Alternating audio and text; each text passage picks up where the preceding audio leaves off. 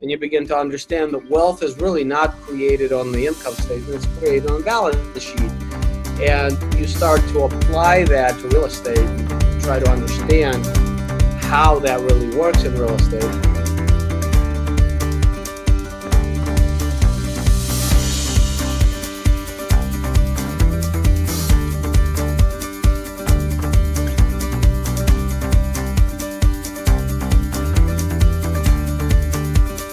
Welcome to the Threefold Real Estate Investing Podcast. This is the podcast where you'll not only learn how you can achieve massive success in multifamily real estate investing, but also how you can simultaneously pursue great relationships with your family and a better walk with God. You can achieve financial freedom through real estate investing without sacrificing the relationships that mean the most to you. Now, here's your host, Lee Yoder.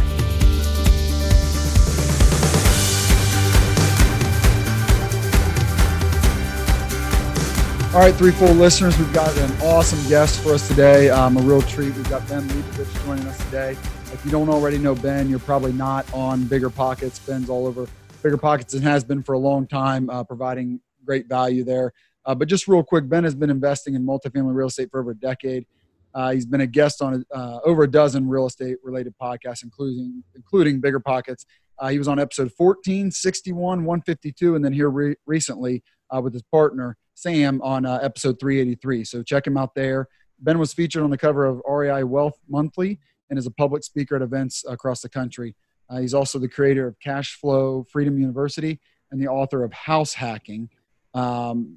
He began his investment career back in 2006 with small multifamily in Lima, Ohio, but today focuses exclusively on syndication of large apartment assets. Through his various companies, Ben currently operates over $50 million. I'm guessing that's changing rapidly, of real estate in multiple states.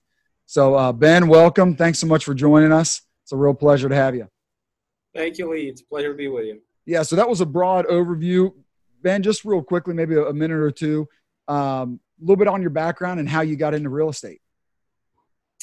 Well, I was a classically trained violinist by trade, and while in college, I was diagnosed with a condition that made it improbable for me to pursue that career.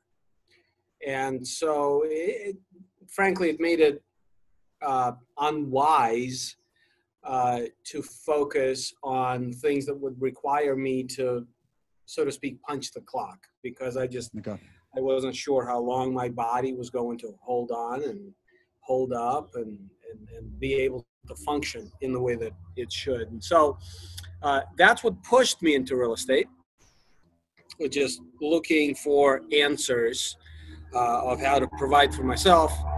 You're hearing one of those airplanes. Yeah, that's all right. How to provide for myself, provide for my family. Really was and it's interesting, people find their way in real estate for one of two reasons. Either they hate their job or they can't plan on doing their job. And in my case, it wasn't that I hated what I did. I loved what I did, but it just, the cards weren't there. And so I needed different solutions to life's problems. Yeah. Yeah. So you got pushed into it, but yeah, to your point, a lot of people maybe punching the clock is an option. But maybe not in their mind. Like they're just, it's not there for them. They don't have the passion. They don't want to do it anymore. Or maybe they get laid off, so maybe you could go get another job, but for a lot of people, they're searching for something different. So a little bit different for you. You're pushed into it. So I want to go back there. I would tell anybody listening to this to listen to Ben on episode 14 on the Bigger Pockets podcast. That gives a really good overview of Ben's background and kind of where he was. So I'd kind of like to go back there, Ben, not all the way back to, well, actually kind of all the way back. Let's go back. You're in Lima, Ohio. You've kind of forced out of the 9-to-5 world. You decide on investing in real estate. So how'd you get started? What'd you do? It doesn't have to be the first deal, but kind of what was your mindset then and what'd you start buying? I went out and bought a piece of real estate. Yeah. Single families? You got a few, was it single families? Family, yeah. Okay. Single family. and I'd set up a line of credit on my house, and I didn't have enough to do both the purchase and the repositioning, the renovations. And it was a flip, and so I went to a friend of mine who was better off, and I said, hey, I'll buy it, you finance the renovations, or I'll finance the renovations, you give me purchase money loan, and I'll give you a mortgage on it. And that's what we did. And he ended up buying me out on that one, actually, and ended up keeping it as a rental, which is a whole another. Sure. Yeah. So then did you keep buying more? Did you use him again, or did you start using your own? No, money? that was the only time for him. Okay. Did you buy a couple more single families after that? Yes. Okay. Yeah. To flip, but it didn't take me very long to figure out single families in Lima, Ohio. It didn't really work very well, and so I shifted fairly quickly into small multifamily. Is that just because the cash flow wasn't there?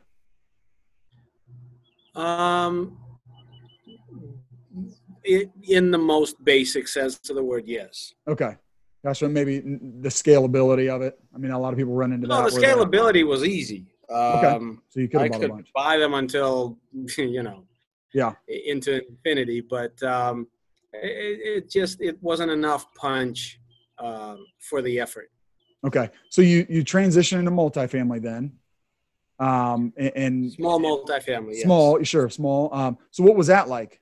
Tell us a little bit about your journey there through the first, few years or whatever.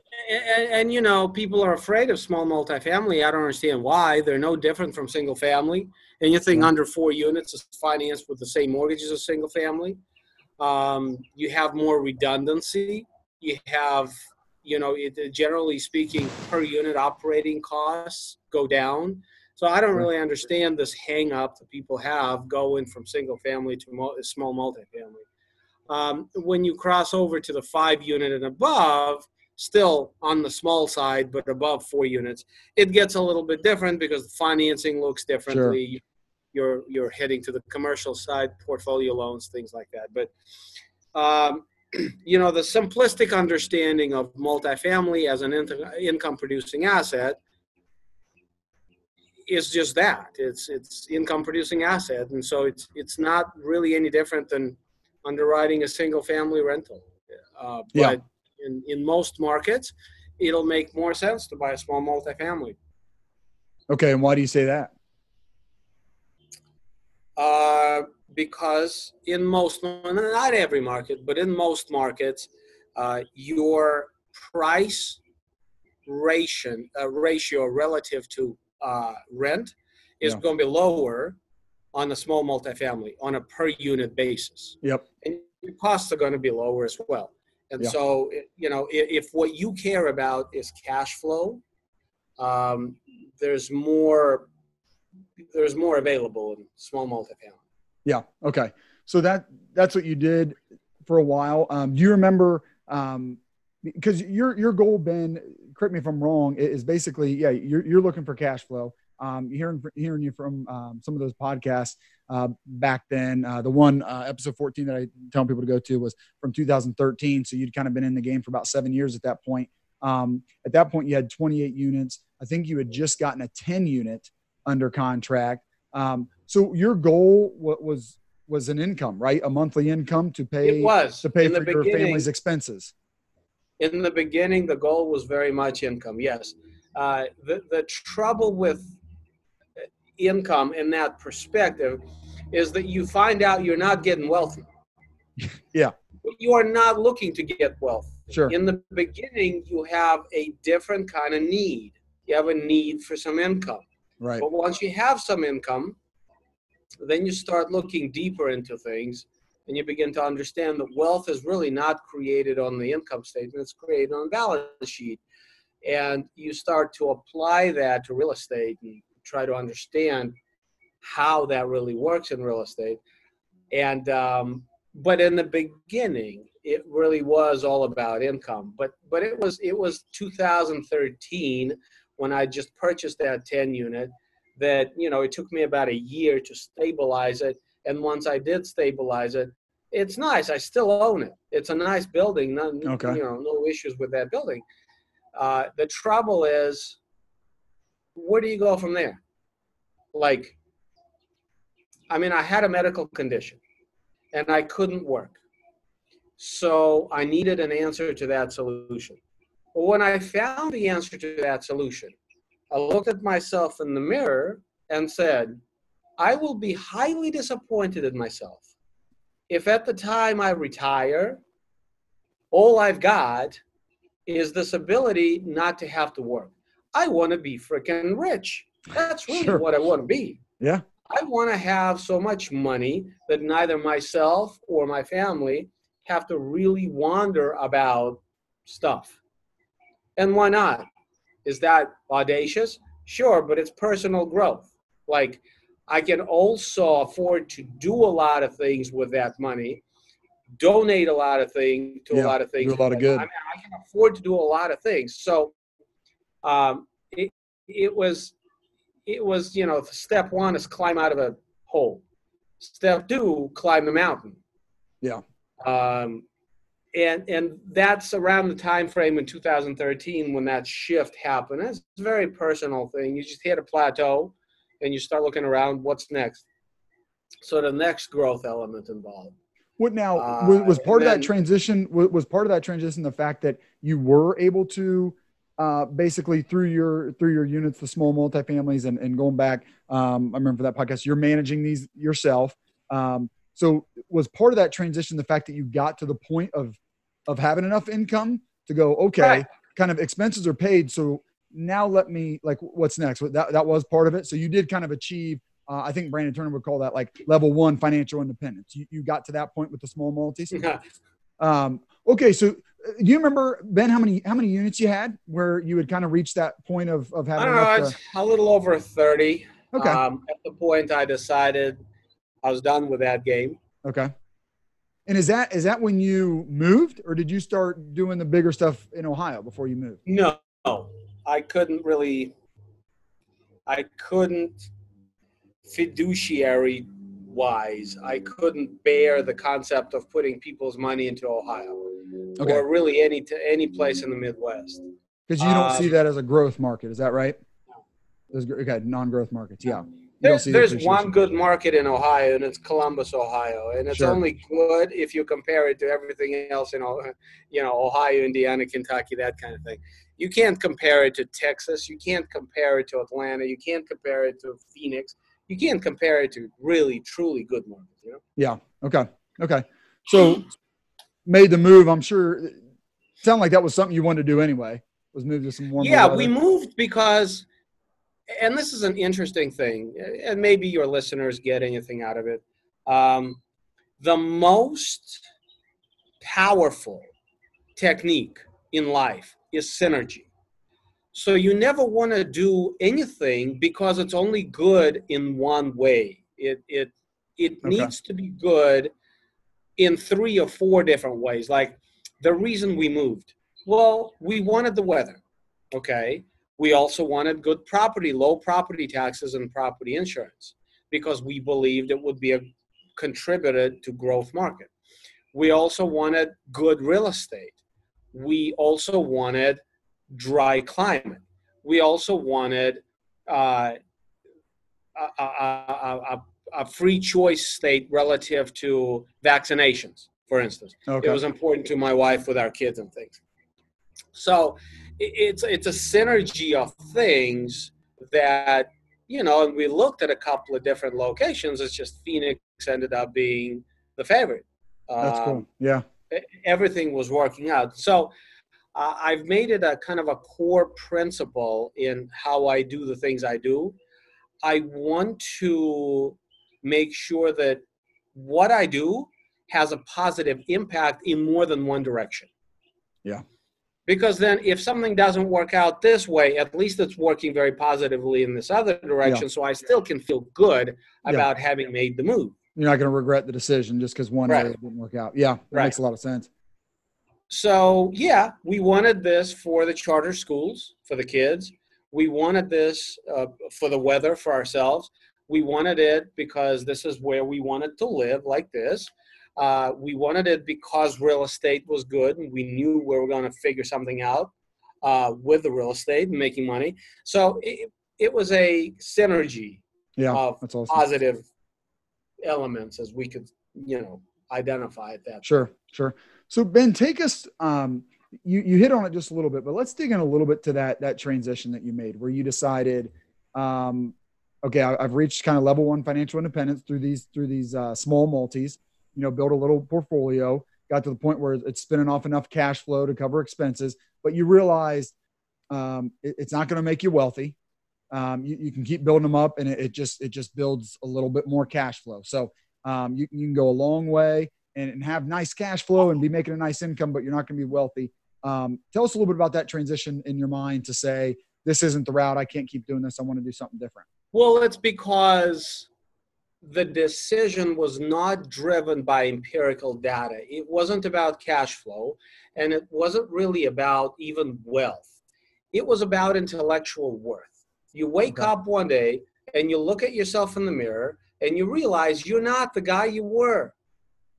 Like you would throw up to buy another fiveplex.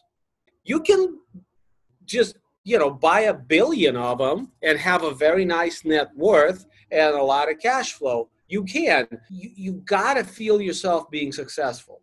And you can't be successful if the guy you're looking at, staring at you from the mirror, is not the guy you see in your head. It's the most depressing thing ever. And so that's the place I got to. And I wasn't going to have it. There needed to be a shift, a pivot. And I just embraced it. And I said, okay, I'm not that guy anymore. I need to grow. And I didn't know which direction I was growing in, but I just knew I needed to grow. Something had to give. Things needed to change. And so I just let them change.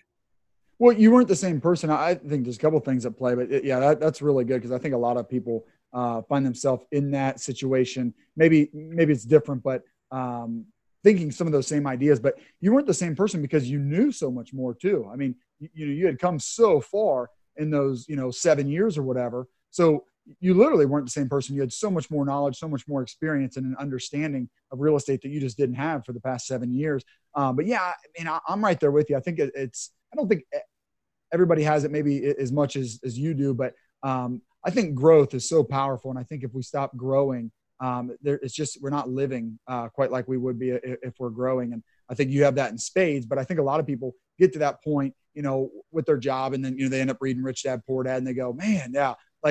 And that's where it becomes intolerable for them, right? Where they're like, I cannot allow myself to go to this same job, do the same thing because, they realize at 30, maybe it's a little bit later, maybe even 40, but they're like, I'm going to be doing this exact same thing if I don't change anything for the next 25, 30, 35 years. And they get to the point where like, I can't do that. So and that would work just fine. There's a type of personality. Sure. Yep. And they would love nothing more. I'm just saying, I'm not like that. Yeah, I'm not either. Yeah. I need to be doing different things. Right. Like you said, not everybody's like that. Is your wife, and how did she react when you said, hey, I got this nice little thing going, it's getting pretty comfortable because, I built up this nice portfolio and we got this nice income.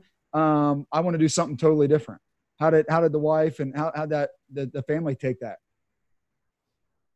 Well, I mean, first of all, let me zoom in so you can see my wonderful pool because, I'm kind of an ass like this, Right. We can see it. So enjoy it. My wife has supported me and stood by me through all kinds of harebrained ideas from launching a vending machine business that failed miserably. Nice. To real estate, to CFFU, selling products online, that kind of thing.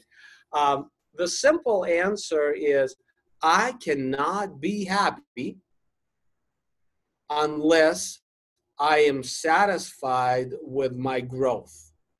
I can't be a good husband, a good father, unless I'm happy. Therefore, she didn't really have a choice.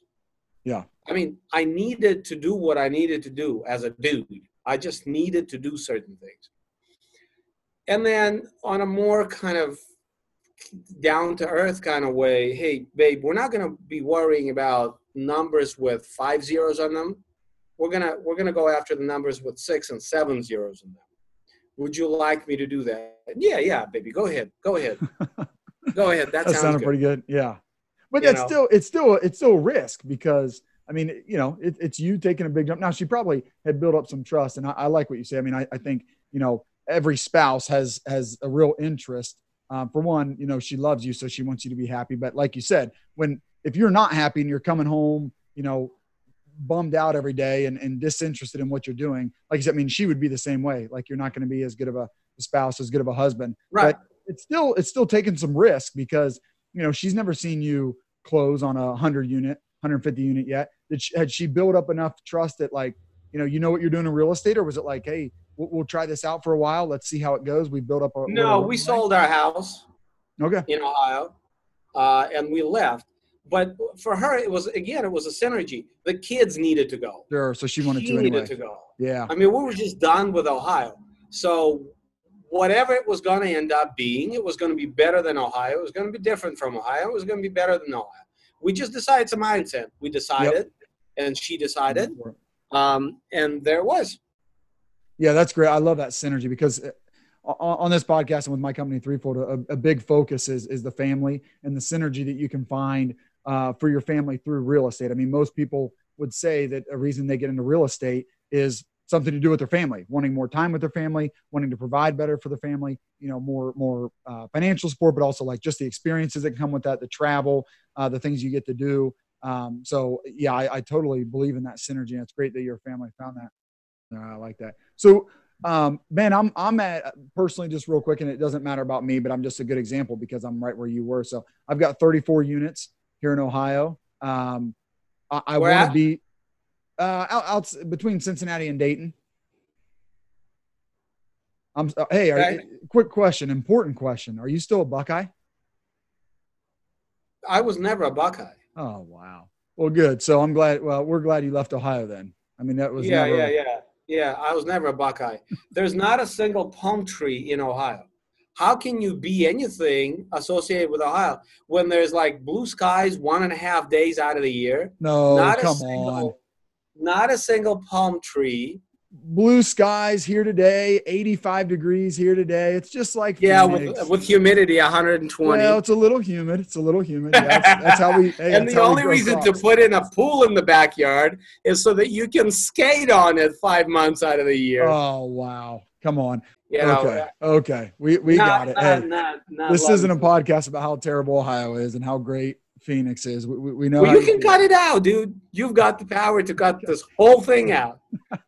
I might have to do that. I haven't had to do that yet in an interview, but this might be the first. This is the first interview with me.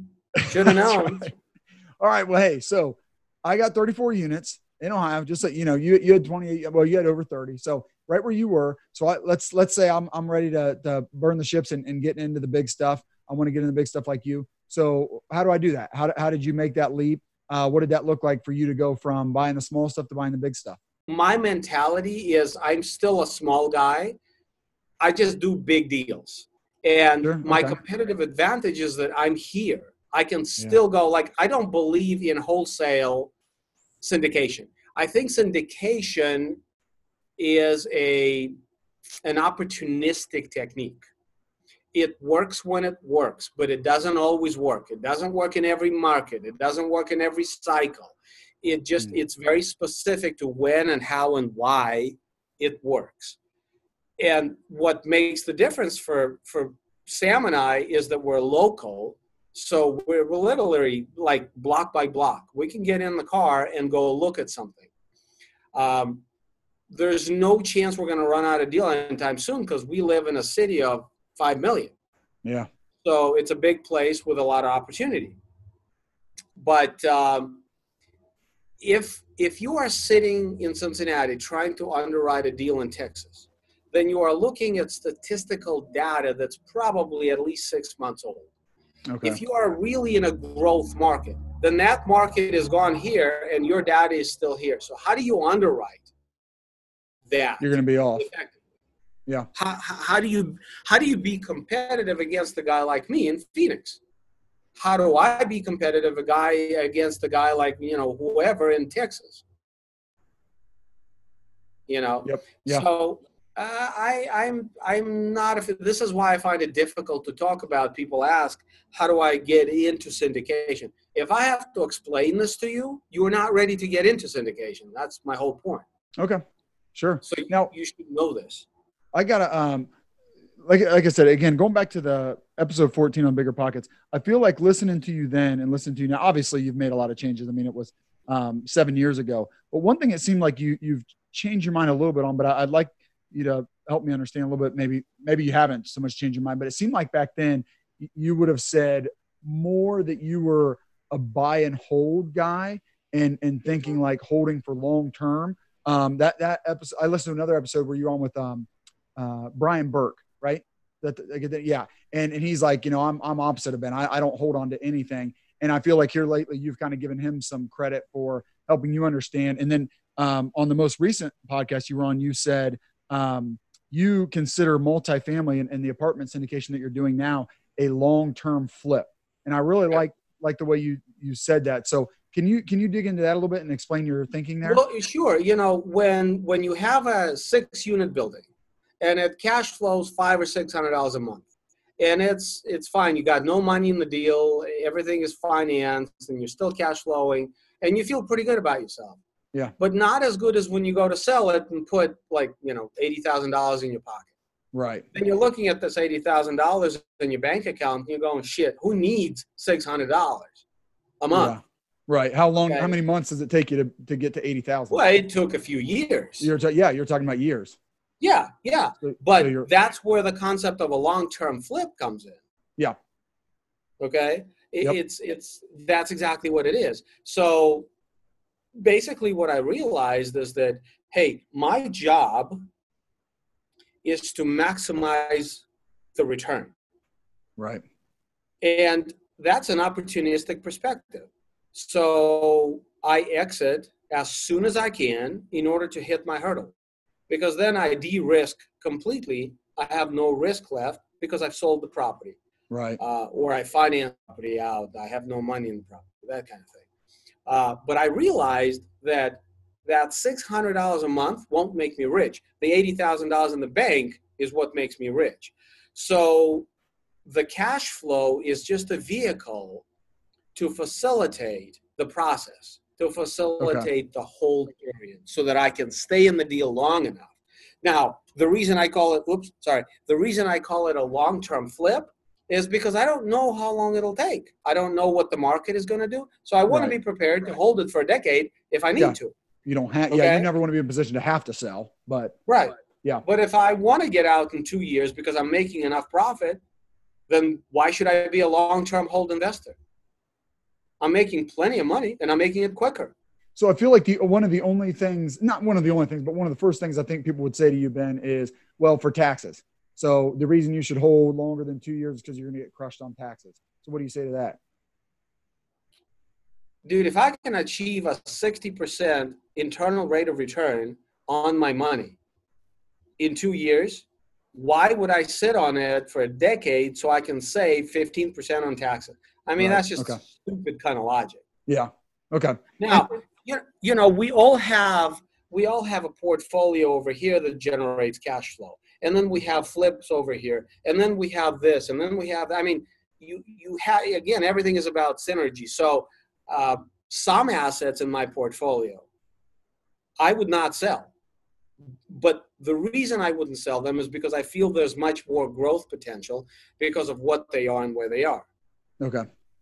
So yeah, one size doesn't fit all. But just going back to your example, talking about let's say you got a 6-unit property, you're spending off $600 a month, but you've got a chance to sell and make 80. I mean, is part of that idea the velocity of money that you can say, well, sure, I can, okay, because that's how I think about it. And you, I thought you referenced this book. I think I got it right here. Yeah. Didn't you mention one time this book by Steve Burgess, Buying and Selling Apartment Buildings? Is that not someone? Okay, because that book. Read it. That book hits on, maybe you must have referenced one that's very similar, but it just talks about the power of, not holding forever, but actually selling apartment building, taking that money, making your money, like the velocity of money. The whole concept of holding forever, what does that even mean? Yeah, I don't know. You not paying taxes, listen, I think. listen. It's just, yeah, you're trying to avoid taxes the whole time, I guess. And paying something off, which then yeah, but at some point, listen, at some point, your roof needs replaced, your furnaces need replaced, your windows need replaced, everything. So when that time comes, you are going to stroke a huge check, because that's not an if, that's a when that's going to happen. So I certainly don't want to be sitting right there and having to be the guy that does it. So you need to plan on exiting reasonably, so that you don't get dinged and don't get penalized for the deterioration of the property. So that's just simple math. Yeah. Well, like, and one thing I've got, the way I kind of been thinking about lately, I mean, just again, back to this example, because I think it's helpful for people to have like, a tangible example, but you got a 6-unit, you can sell it and make 80,000, or someone can say, well, I'm making 600, I'll just sit here and make that 600. You're making 600 a month. It's going to take you 11 years to make 80,000. So to me, yeah. So we take that 80,000, let's say the government takes 20,000 of it. So, we're left with 60. You're going to reinvest it, and then you're going to compound it. So there's no question. That's what can you do with that 60,000 in the next 11 years? Right. That's kind of the idea behind it. Yeah. How many more properties can you buy? And right. Not only that, but you have to realize that, there is such a thing as inflation. $600 today buys more than $600 is going to buy 5 years from now. Yeah. So in terms of buying power, and that's why we underwrite to the IRR, which is internal rate of return, because we discount to time all those cash flows, right? That means a lot. In other words, we analyze net present value, how much this buys today versus how much it's going to buy tomorrow. And there's no doubt it. I mean, the sooner you can take money off the table, the better overall your chances are. That doesn't necessarily mean like at some point you're going to be done. At some point you're going to say, okay, I'm going to keep these $30,000 of cash flow because this is what I'm done. I'm not going to buy anymore. I just want to travel the world. I'm going to live on this cash flow. I'm going to keep these buildings. But this is where you go out and you buy newer stuff, or you build brand new stuff that's not going to need any money for the next 20 years put into it. And you hold on to that stuff and you pass that stuff on to your kids. Yeah. So in that cycle in your life, you keep the cash flow because the rate of return is not really the topic of conversation at the top of your thinking. At that point, you just want $50,000 a month of cash flow in assets that are easy to manage, outsourced, don't break down because they're newer, and you just ride off in the sunset. Yeah. Yeah, that's the way I think about it. I'm not there yet. Right. I think about that too. I think, back, you kind of said, what is it, hold forever. To me, that's guys that aren't looking to build wealth. They already have it. They're there. Right. That they're the point, like, I don't really know how I can spend all this money. So they're just looking to park it. Right. And that's why, sometimes investing in the big stuff can be difficult because you are competing against guys sometimes that aren't looking to make the returns that you're looking to make. They're looking to park money. They've already made it. They've got the wealth, and they're just looking. Correct. We're trying to do something very different. I mean, obviously, I'm 10 steps behind you, so I'm really, more in that where, I'm trying to build the wealth. So I tend to agree with you. And I've had a little bit of transition myself to go from thinking of just a monthly number.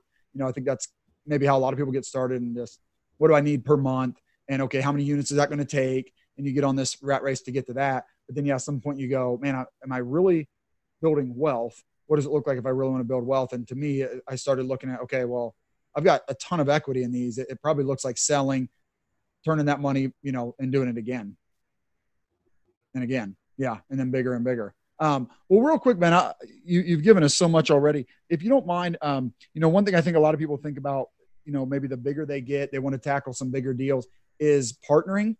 You mind hitting on that a little bit and what that looked like for you? Sure. For you to partner? Again, all about synergy. Sam Grooms, my partner, he's a CPA.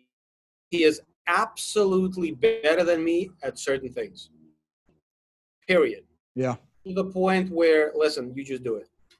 I'll make more work for you if I try to do it, and then you have to come back and do it right. There are things that I'm absolutely better than him at. So it's a good it's a value proposition, and it's a synergy. Yep. So partnering is how much value does this person add to your life, and in what way?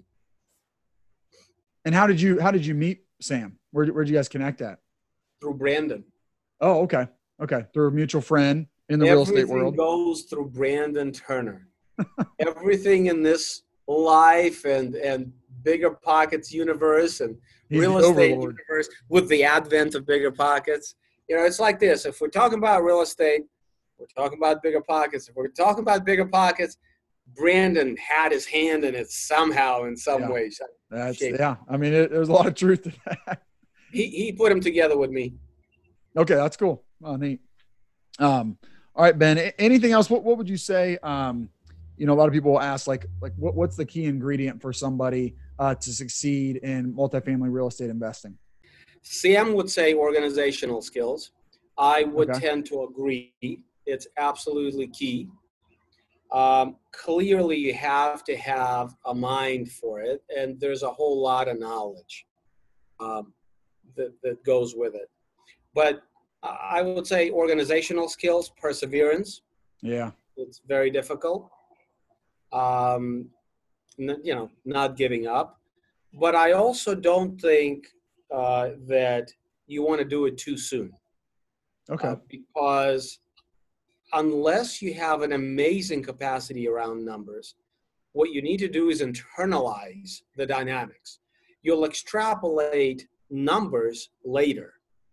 You just need to know how things behave.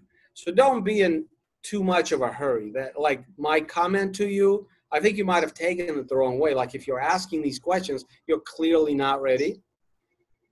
That's because you haven't internalized certain things that you should internalize organically through just doing stuff, right?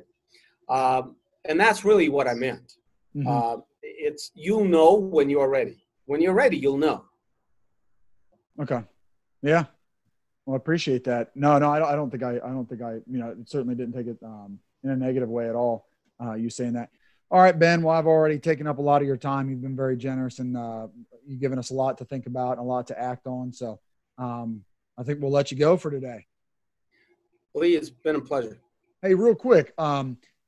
You've got just askbenwhy.com still, correct? Is that a good place to find you? And then I know you're all over Bigger Pockets. Those would be the two places? I am. Okay.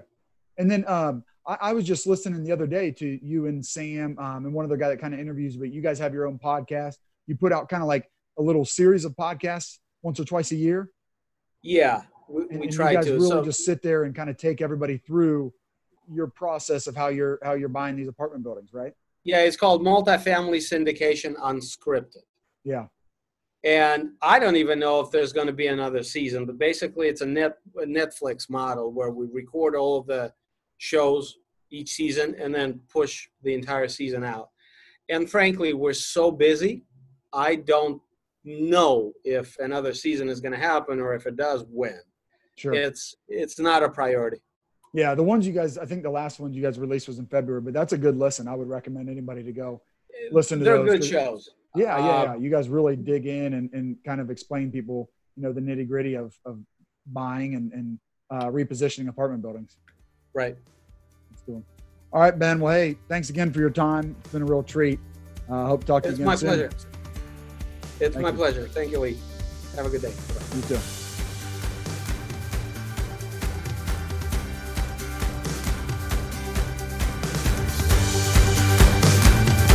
Thank you for joining us for another great episode. I hope you'll take action on what you've learned today. If you enjoyed today's show, please consider leaving Lee a 5-star rating and review. And check him out on threefoldrei.com. Until next time, 1 Timothy 6:17.